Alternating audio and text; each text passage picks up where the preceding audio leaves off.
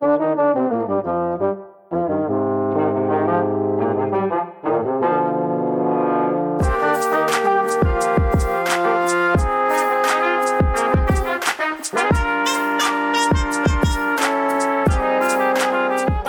welcome to the Weird Era podcast. Today we're talking to Colin Winnette about his latest novel, Users.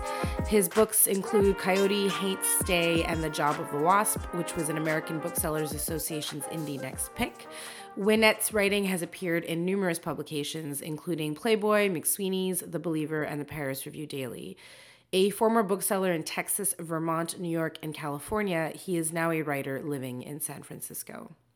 In Users, we meet Miles, a lead creative at a midsize virtual reality company known for its quote-unquote original experiences. Miles has engineered a new product called the Ghost Lover. Wildly popular from the outset, the game is simple. A user's simulated life is almost identical to their reality, except they're haunted by the ghost of an ex-lover.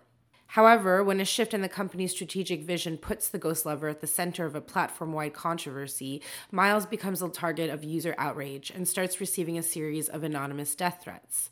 Typed notes sealed in envelopes with no postage or return address, these persistent threats push Miles into a paranoid panic, blurring his own sense of reality, catalyzing the collapse of his career, his marriage, and his relationship with his children.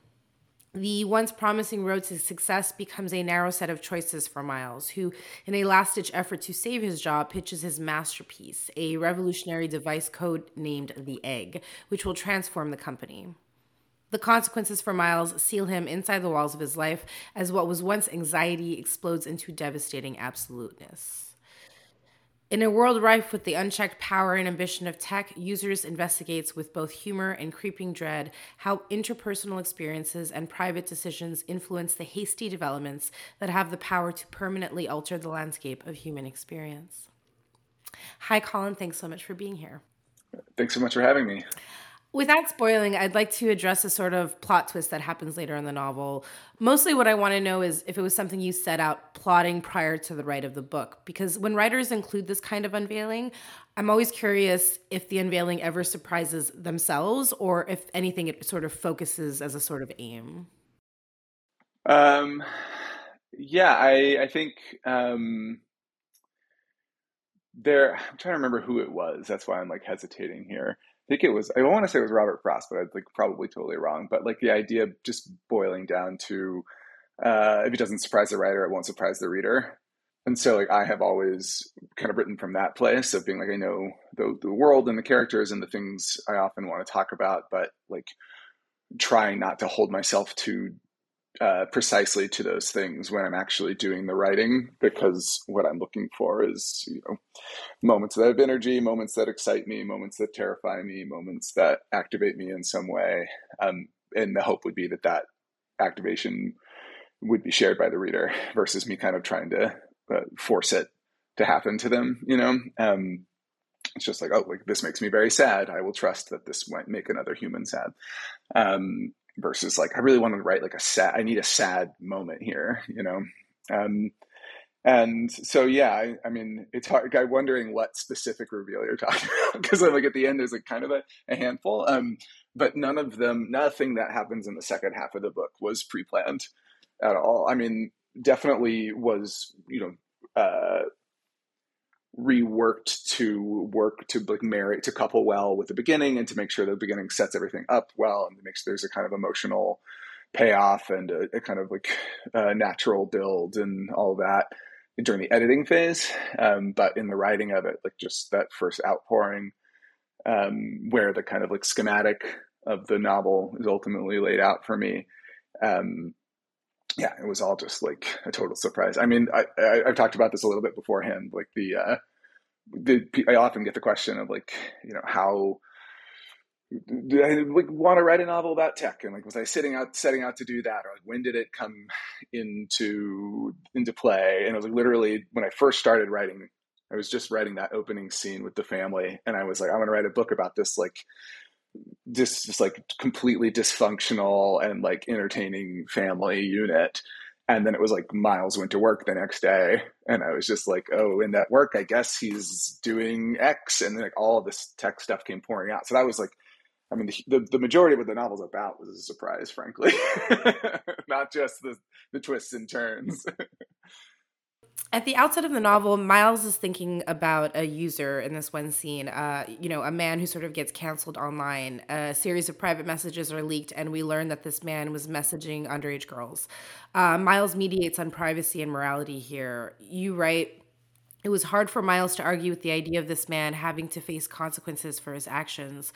But this mining of past selves still left him with nightmares of brain surgeons one day isolating his felonious thoughts in the folds of decomposing tissue, the wrinkles in his brain serving as archive to equivalently candid urges that more or less amounted to typo-riddled come-ons, privately sacred to barely legal teens. Miles honestly didn't know if he was a worse man in his mind than he was in his life. I mean, first of all, that writing is just like incredible. It's so beautiful. But how much of the writing this novel was influenced by guilt? At the very least, an interest in guilt, theoretically, right? Yeah, wow, that's an incredible question.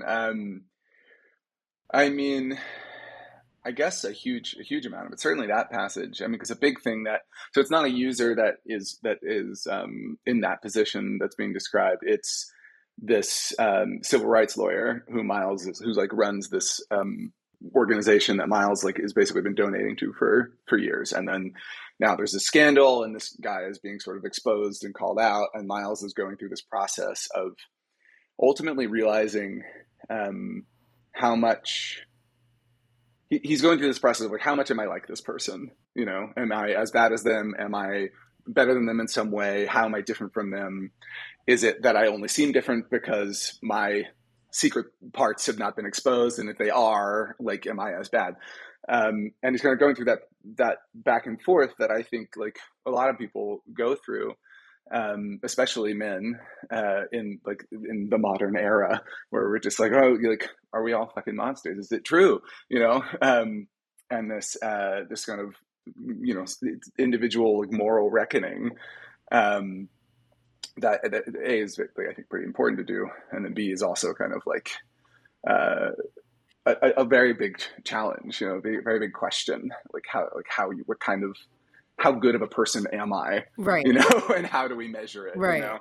Can it be measured? Should I even be asking that question? Blah blah blah. But ultimately, Miles gets to this place. For me, that was an important thing, rather than the kind of those like sort of large questions that can get really abstract and get really swept away too. He arrived at this place of realizing that he'd hung like sort of his entire conscience on this figure who he was like, well, that person does good, so I'll send them money, and like that makes me good. And then that person's revealed as being bad, and he's like, oh well, shit, like, does that mean that I'm bad? Like, so it's like this. That's the thing he's going through. And for Miles, it was an important turn in my mind because I think he gets a lot of opportunities in the book, almost like directly presented to him, definitely to like address the issue. Someone's like, here's exactly what you could do for me, and then and he kind of always turns it back to like, okay, so like, what is great, good to know, what does this have to do with like the initial problem that I brought to you looking for your help with, and so this was this moment where I was like I like wanted him to realize that he was doing that, of like sort of being like, I'm projecting my like moral responsibilities onto this person who seems to have like more moral authority to me, and just to like have him have to face that before he kind of goes through the rest of the novel, because I'm always looking for ways to be like close to a person's consciousness without like presenting the novel as being like fully supportive of that, so it's just like it creates hopefully some narrative dissonance between the reader and the perspective of the book, to have Miles look at that and then be like, okay, good to know, like I'm gotta keep going, and then he ultimately doesn't change his behavior as a result of it. It's funny too, because like, speaking of that very projection, Miles has this daughter who's lashing out in all these ways, sort of even scaring like Miles himself. She hurts her sister at one point in the name of play, but Miles sees past it. You write, it was cruelty. It was cruelty, plain and simple. And when his 10-year-old daughter had realized that would upset them, she changed her line. And that's what bothered him most. His daughter was aware of her own cruelty, and that's what she was trying to hide. Is Miles concerned about I mean, I guess you sort of also answered this question, but speaking of that very projection, is Miles' concern about his daughter's morality a reflection on his own fears about his own morality, or fear of what he's seen other people are capable of? I mean, again, it's like he's always kind of navigating how responsible he is for what's in front of him, and like ultimately doing uh, a lot of like mental gymnastics to worm his way out of accepting responsibility. And so, like with his daughter, yeah, in the later scene when they're in Texas, he's sort of confronted by something that he goes back and forth between thinking is like um, dangerous or demented or like sign of some kind of problem, or is actually like a kind of like admirable strength on her part, that she is like able to stand up in this way, that he couldn't, to save, like when the ants are sort of attacking her younger sister, and then she like goes on this vengeful quest against the ant hive and their queen. And I think with his daughter, he does kind of go back and forth of like, am I scared of her? Is there something that I'm doing wrong that's causing this? Is there even a problem here? And I think part of that is just like my relationship to my own parents, like studying them, and just like their kind of like relationship to our behavior was never very like prescriptive or fully like, like I always imagine parents being these like, we've kind of figured out to some degree what the world is and like what we need to show you and in it, and how, and talk to you about in it in a way that like prepares you to encounter it. Our parents were not like, they were very loving, but they were not really like preparing us to encounter the world in any way. And when we would create chaos as a result of being unprepared, it kind of struck them in such a personal way, like it was often met with just like total confusion, horror, disgust, like shock, like just how could this be happening? What does it say about me? Like this earth-shattering personal experience, rather than this kind of like perfect, sort of like, I almost think of like the way that like a therapist functions, where it's like, I will come to you in this like sort of indifferent setting, and perfectly sort of like account for what you're presenting me within the larger context of like human experience and psychology. And you're always like, isn't that what parents do? And it's like, definitely not mine. But like what I detected was in that was a kind of their own humanity and their own fragility and their own vulnerability, and a desire for like their kids to be expressions of good.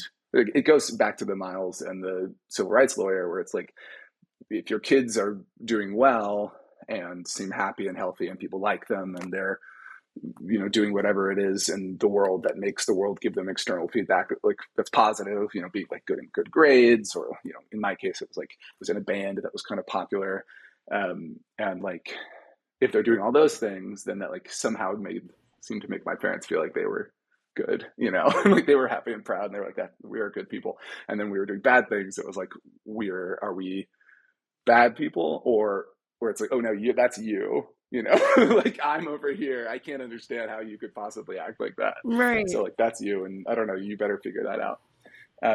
So anyway, yeah, like that whole thing with Miles and his kids really comes from a place of like thinking, just like observing my own parents growing up and the impact of our actions, from the more like alarming behavior to the more like completely satisfying and like elating behavior. And yeah, and Miles is always looking to advocate responsibility, and so he's always looking to like just be like, well, my daughter's like fucked up or terrifying, or maybe not, maybe she's actually like more with it than I am, and like so I've kind of done everything right in whatever, like if she's been more prepared for the world than I am, then I must be a really good dad, like. That's so interesting, because it's super not the answer I was expecting. In fact, one of my questions was going to be like, what are your thoughts on modern parenting, which is a broad question for sure, but I found this novel refreshing in that obviously there is, a good meditation on the marriage, but it's less of the focal point. It's generally, and which is generally such a focal point in contemporary fiction. But if anything, child rearing is sort of what's really put under the lens here. Even his relationship to his wife is, if anything, while challenged, he sort of always comes back to his daughters and like being in this shared, like ship of how are we going to cultivate and make these people? And I've made this choice to do it with you. So hearing you talk about my guess was that you may be a young parent and these were thoughts like you were navigating, but perhaps Right. it's actually you thinking about your parents, or both, I guess is what I wanted to know. Yeah, no, I mean, I'm not a parent, which is kind of interesting. I feel like I just did this event in San Diego, and the interviewer was this great writer, Julia Dixon Evans, and she when we were going in, she has got two kids, and she was like, "Oh, like, are you a parent?" Because like the parenting stuff is so like real in like a scary way, and that meant a lot to me. I was not like someone who just like feels like, oh, I just like killed it. You're very nervous about like getting the stuff right, especially when you haven't done it. For sure. And yeah, and it's like I have a lot of friends who have kids. I really like kids. I like interact with kids a lot, but I mean, it's mostly the study just from the years of like trying to understand my own parents and having parents who were like extremely available emotionally. Like they were not these grand mysteries. They were like their selves were fully on display. And that's a weird thing. And it's a great thing on the one hand, when you're, a young writer and you're like, I don't spend my life being like, what are human emotions? It's like, I'm very familiar with them from an early age. But it's also kind of crazy as a kid when you're like, well, I'm supposed to be the sort of like emotionally volatile one, and you're supposed to be the kind of like the context setter, or something. But that was not the case in my experience. So I thought a lot about parenting going in this book, and parents, and like, my own thought about like, just like, if I were in this situation, how would I think? And I found so many times that I wound up thinking in ways that were like pretty mappable onto like thoughts that my parents had shared with me from their experience. So, yeah. So, I mean, there's a lot of it. Like my mom's a teacher. My dad was like a youth correctional psychologist at a youth correctional facility. So they also like work with kids and think about parenting a lot and have a lot of language for all of that. So that's a huge, huge influence on the book, and probably why those sections have something to them, if they do, Can you describe what the egg is exactly to future readers of yours? Yeah. So the egg is a device that allows for like 100% virtual immersion in virtual space. And so it's sort of, when we meet Miles, he works for a VR company that is definitely near future in terms of its like abilities, but similar to equipment that we're used to, headsets and sort of like triangulating cameras, and as their like software and their games get their original experiences get more and more popular, but also more mappable by the competition, they have to start like innovating within the hardware space. And so they ultimately, through a bunch of stuff that's explained in the book, wind up designing this product called the Egg, which ideally accounts for like people were like wandering off roofs and stuff like that, trying to play their VR games, and there was just like a kind of a sense of like the potential of this needs to be like brought into the home in a more cohesive way. Anyway, so the Egg is a fully immersive VR experience. You sit in this device, it closes around you, it moves your arms and legs for you, it works with predictive speed, so it knows there's a little bit of AI in it, in the sense that it can be like, based on these certain like criteria and these certain sets, we will start to map what we assume you are imagining, and so that it kind of like realizes your thoughts and desires and like imagined scenarios as the thoughts are coming to you. The other thing that's different about the Egg is initially the VR experiences are customizable by the player, the individual user. And as they develop, this is another example of Miles' abdication of responsibility. Users start getting kind of called out for the way they're using their VR experiences and what they're building, and start, crying censorship against the company and accusing the company of keeping their own experiences that are equally questionable or offensive up while deleting user experiences. And it's sort of a bad faith argument because the users are making like very dark shit. But it is one of those instances of a bad faith argument that like successfully adopts the language of the people they're going against. Right. So it's like, well, now what are you going to do? And so Miles' solution is we take out the piece of this that's individual users and experiences, and we make it shared reality, something like multiplayer, something where you can be in an experience altering your reality as you see fit, but then someone else could step in and tweak it slightly too. Someone else could step in and tweak it slightly too. And the kind of a line is that like ultimately it will be like, you know, Reddit or Twitter or something where like the best content will like rise to the top, and everyone will agree on that. Clearly not the case in those spaces. In a way, it's not being the case in this particular space. But it gives Miles the opportunity of being like, well, if stuff's getting changed and you feel censored, that's y'all. Like, it's not the company because the users have total control. So like, you know, just work it out amongst yourselves, you know, which is constantly what you see. I feel like in these tech companies that are like, yeah, we built this thing for all these people to do this specific task, and it's created this like hellscape. But that's really more about improper user use. Right. Than we're just a technical service, you know, Right. like, and they just like wash their hands of it and step away, you know? I mean, so similarly, you know, Miles's claim to fame is this game called The Ghost Lover. And the appeal, I say this with full respect, but the appeal apparently is supposed to involve the thrill of being haunted by an ex. I don't get it. What is the thrill? How could this be a thrill? What do you think would be, because, you know, it's a successful game in this book. And what do you think is appealing about that? Like, why would anyone want to play that game? Oh, that's a great question. I mean, so what it does is it recreates your life exactly as it is, only it adds the haunting of the ghost of an ex-lover. And I think the like part of the appeal, and maybe this is like making a lot of assumptions, but it's like I think they're like we carry our exes around with us in all these different ways and in our thoughts, and it's like, what if they were just kind of like back in my life, but in this like controlled and distanced way, and like I could feel their presence again. So there is that kind of like I don't know, like wish fulfillment of having the relationship back in some way.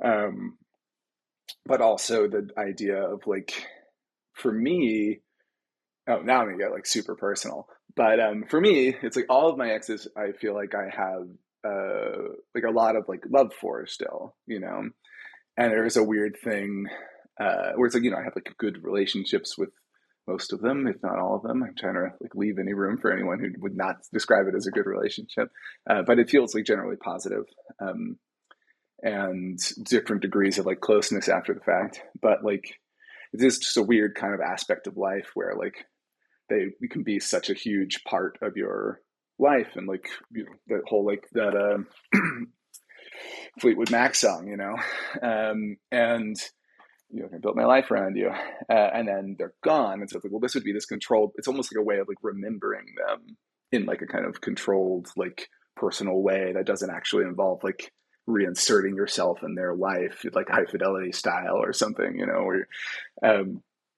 and so I think that's part of the appeal. I mean, also it's like, I think there's a kind of an ego piece of it, like people getting this kind of like, thing that's gone back in their life in this like, yeah, again, controlled way. But I don't know, I also thought of it a little bit in the way that like, I don't know if you have this, but you know, when there's certain songs you listen to at certain periods in your life, and like, or that you have a certain feelings associated with, and like there's like I have like a whole, like, not a playlist, but I know where they are, like all the songs that can make me feel X way, or can make me remember Y moment, or can put me back into certain headspaces or emotional places that I like want to be. And so I was just thinking about like that in that pure sense of like, oh, I can just like turn on this game and then have like this very specific, like otherwise lost emotional, psychological experience that was so positive in certain ways. Like at some certain points, I assume every relationship has some nugget of like something in it that felt worth doing. So yeah, I think that was kind of the thinking. I mean, also it's one of the first ones that like grabs people. And so that was part of the thinking of just like the sort of gold rush aspect of it, where it's like everyone's boring initially in the when the company launches a platform, it's just like a canvas. It's just a sandbox that people can go into and do whatever they want with, and people just start kind of boring themselves. And so the company's like, how do we solve this? Well, our solution is we start making these original experiences that like kind of jumpstart the user's imagination. And so this Ghost Lover is like one of the earlier ones of that. And it's one of the less extreme versions of that. Oh, I could probably just keep rambling about this, but it's also like, like you look at the way like people use the internet, or people use like all these devices largely in a way that feels to me like somewhat like not aggrandizing, but self-reflective. It's like a little bit of a mirror. You want to see pieces of yourself. You want to see the customizable version of reality. So this was like one that was just like, here's a piece of my life given back to me, versus like, I'm in a race car or whatever, which is like, can be fun. But like the more that's me in it, and the more that this experience is like reminding me and of certain things I like, and like bringing feelings and blah, blah, blah back, the more I'll like keep coming back to it. So that was kind of the thinking there, but I don't know. Yeah. That's so funny because I mean, drag me like you just heard me my own, I don't know, whatever. It's a very good answer, and it just like had me thinking when you were talking about the playlist thing, like of course I know exactly that feeling of bookmarking certain emotions with certain songs. And it's just funny because literally this past weekend I work at a bookstore, and I was just like alone in a bookstore, and I tweeted something dumb, but I was like, are you sad, Sruti, or are you just like alone in a bookstore listening to Mazzy Star? And like only I'm just like cultivating an experience, right? Like I'm actively choosing an almost like masochistic experience of like listening to these sad love songs that clearly remind me of like a sad loving experience.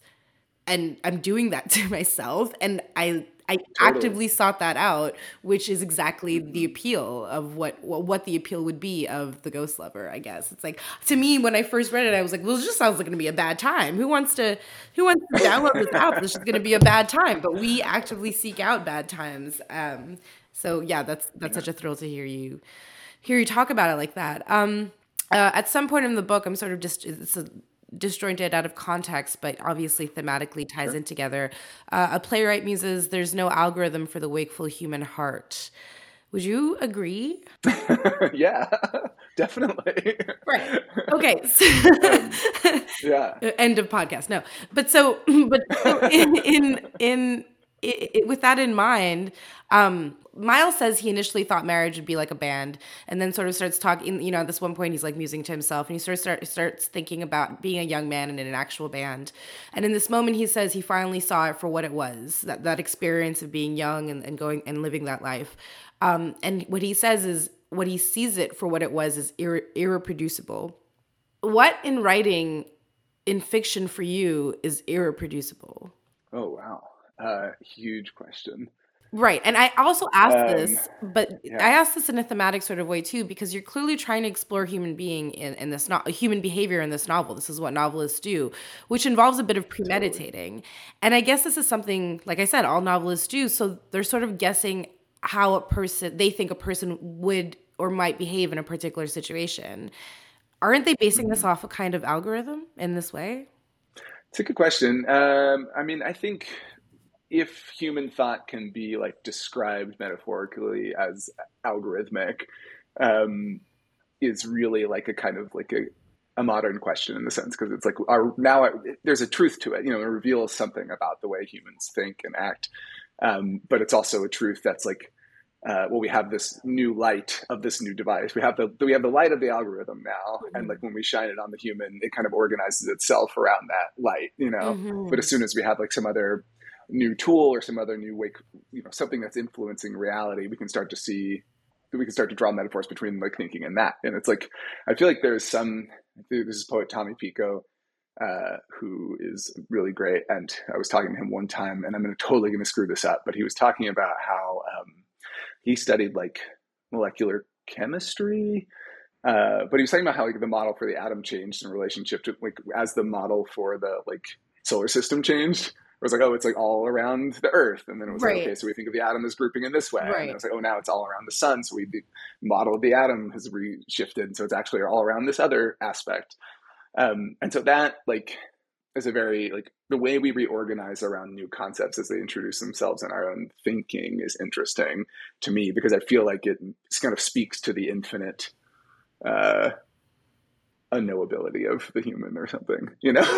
And so it's like, and that's not to say that we're so complicated or incredible. I guess that's why I wanted to start with what in writing in fiction for you is irreproducible. Yeah.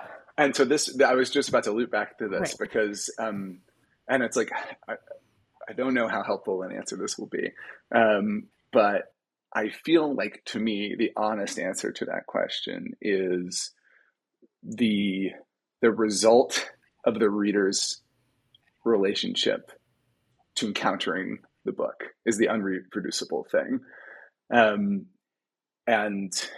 I don't know if I'm saying that exactly right, but I think I'm getting it. So it's like, there's no like, and I found it, so this is my 7th book, and it's like every time people read the book, it's like all the conversations are always very interesting, but like people bring such really different perspectives. And sometimes it's like, wow, that's all made up, you know, right. Which is kind of interesting in itself. And then other times you're like, wow, I was not thinking that, but it all lines up. It's like, it was totally there.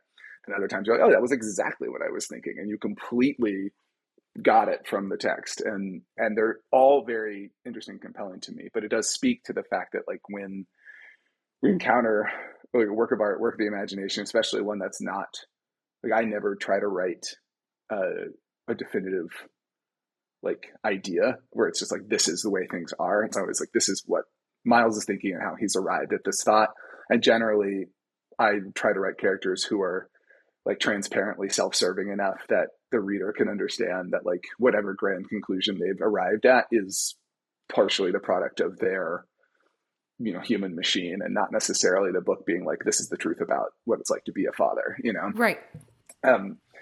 But then when people encounter it, there's this kind of magical thing that happens where it's like, I had all this stuff that I was like trying to kind of get in there or like communicate or feeling at the time. And some of that gets communicated and some of it gets mutated and some of it gets completely overlooked in favor of X, you know?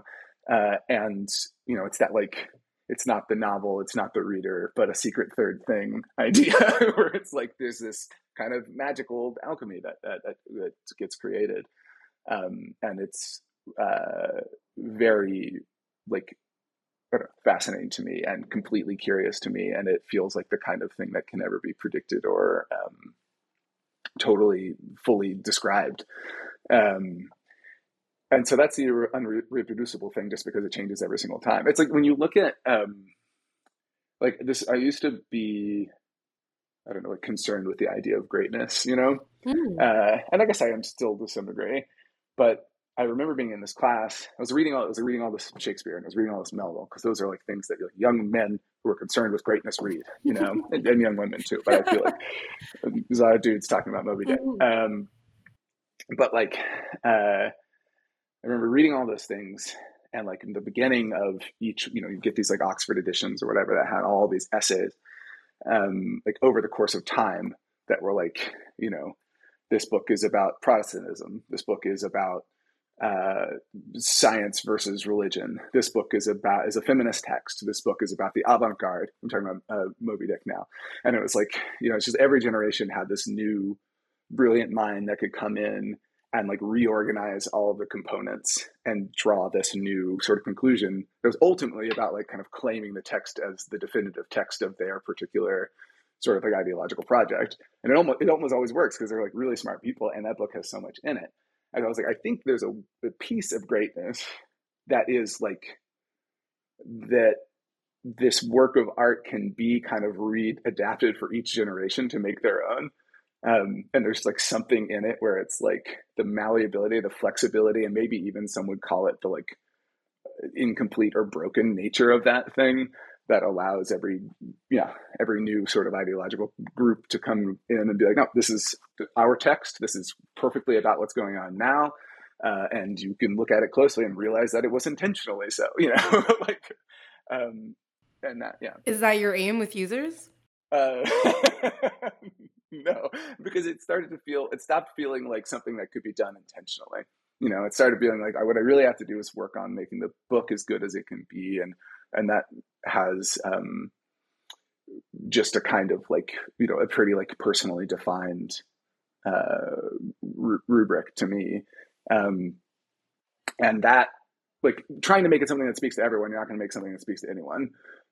But there is this sort of space in the kind of that idea of the personal is universal, where it's within that you can create opportunities for people to relate and to do the very thing that the original experiences are kind of designed to do, jumpstart their thinking and their imagination, and then you leave enough in there for them to find the artist, to believe that there's some intentionality in there. And yeah, I think that's what I was aiming for with users. And it's hard, when you're writing something that's that was one of my biggest fears with users, actually, because it's, of all my books, it's the closest to reality. It's the one that invites the most comparisons to contemporary life and to myself. I mean, it's a character who you could very easily just be oh, that must be what he's like, and that is really easily avoided if you're well, no, and I'm writing about two cowboys in the Wild West, or boarding school boys in this sort of timeless Gothic castle. But once you start writing in a world that invites those comparisons, I think a lot of windows and doors get closed in terms of the ability to kind of windows and doors get closed that would otherwise be open in a more experimental work. And so it was a challenge to keep the book experimental and to have those sort of depths while still recognizing that there was, I was going to draw comparisons to reality. So I had to also account for reality. Couldn't just make this totally completely separate thing without people being it just wouldn't work that way. So yeah, that was a big tough challenge of the book. And I feel I've been talking forever about that. I mean, I think that's really fair. I also think that we could, talk forever about that. It's sort of, I've never written a novel, and there's a reason for that. In terms of what You'll get there. What I imagine is even the whole process. I want to ask you, in thinking about youth and shallowness, Miles describes it as the ability to feel things deeply and then forget them, to hurry from one moment to the next, taking life as for granted as possible. It wasn't a waste, he decides, it was the point. I'm wondering if you can say more here. Yeah, I mean, I think he's sort of grappling with that idea of youth is wasted on the young. And just being oh, people think if I could go back as an old person, I would as an older person, I would really take advantage of this time. And he's just saying, I think there's something to what they would call a waste. That is kind of the point of youth. You're exploring the world in a very direct and open and vulnerable way. And that means kind of, again, constantly reorganizing yourself around the things that are presented to you and the things that are around you. And in some sense, as we get older, we start to calcify, and that we stop being open in that way. And there are benefits to that. There are rewards to that, to singularity of focus, or to at least a slightly. I'm speaking from experience now, where I'm just the older I've gotten, the kind of harder I've tried to see things through, and that's been good. But Miles is kind of I think maybe. Again, his line of thinking is always letting himself off the hook, because he's it's probably better if you rush through the world without really thinking about what you're doing, and just encounter the next thing and then go from there, versus trying to build some kind of continuity or maintain a sense of responsibility to every encounter you have. But there is some kind of truth to it from me, and this is also how I tried to write this character a little bit, to be I don't just give him ideas I think are dumb, but give him ideas that I think have something to them that ultimately he uses self-servingly, so we can understand that this is not the final ideological landing point. This is a tool, which is I think a way people navigate the world. Our thoughts are never final. They're always just tools for get us through things and to the next thing, and help us write novels. But yeah, I mean, I think there's also just a kind of I resent the idea a little bit that kids and teenagers and the youth should be more focused, more purposeful, more just like more like when I see parents be like, do this, kid, it's good. I generally feel this sense of like what you're doing is kind of modeling, teaching them to mirror that in almost as a way of accessing affection or need. And so the mirroring becomes the thing versus like understanding why they're doing that. Like, it's not like a crystallization of their person. It's more like a thing in the way, It's just cyclical, right? So it's like if you're teaching them that this is path to purpose, if this is what value looks like, then they're going to build that and aspire toward that and seek that in other people, potentially their future children and so on. And it's sort of copy pasting how a person should be, or how a youth should be, what a time period in life should be, instead of sort of what it is. Right. Exactly. That's the great point. Like, it's always dated is the thing, right? Like, it's always old information, and it's almost always things that parents like were told to do when they were kids, and that they're just like, why can't you do X? And like, it's really like their old feeling of being told like, why can't you do X? Yeah, exactly. But it's always like, you should be thinking and acting in this particular way, which was perhaps relevant 27 years ago or 35 years ago, whatever, when I was younger. It almost in a way does a disservice to the kids' awareness of now, which I think is the valuable part of what Miles is describing in that passage. Just like that a much better awareness of now and the ability to reorganize yourself around that versus the need to prevent yourself from reorganizing, which is what Miles does. Thank you, Colin. This is great. Those are all my questions. I appreciate your time and your thoughtful answers. Listeners, you can pick up a copy of Users at St. Henry Books or your local indie bookshop. Thank you. Yeah, thank you so much.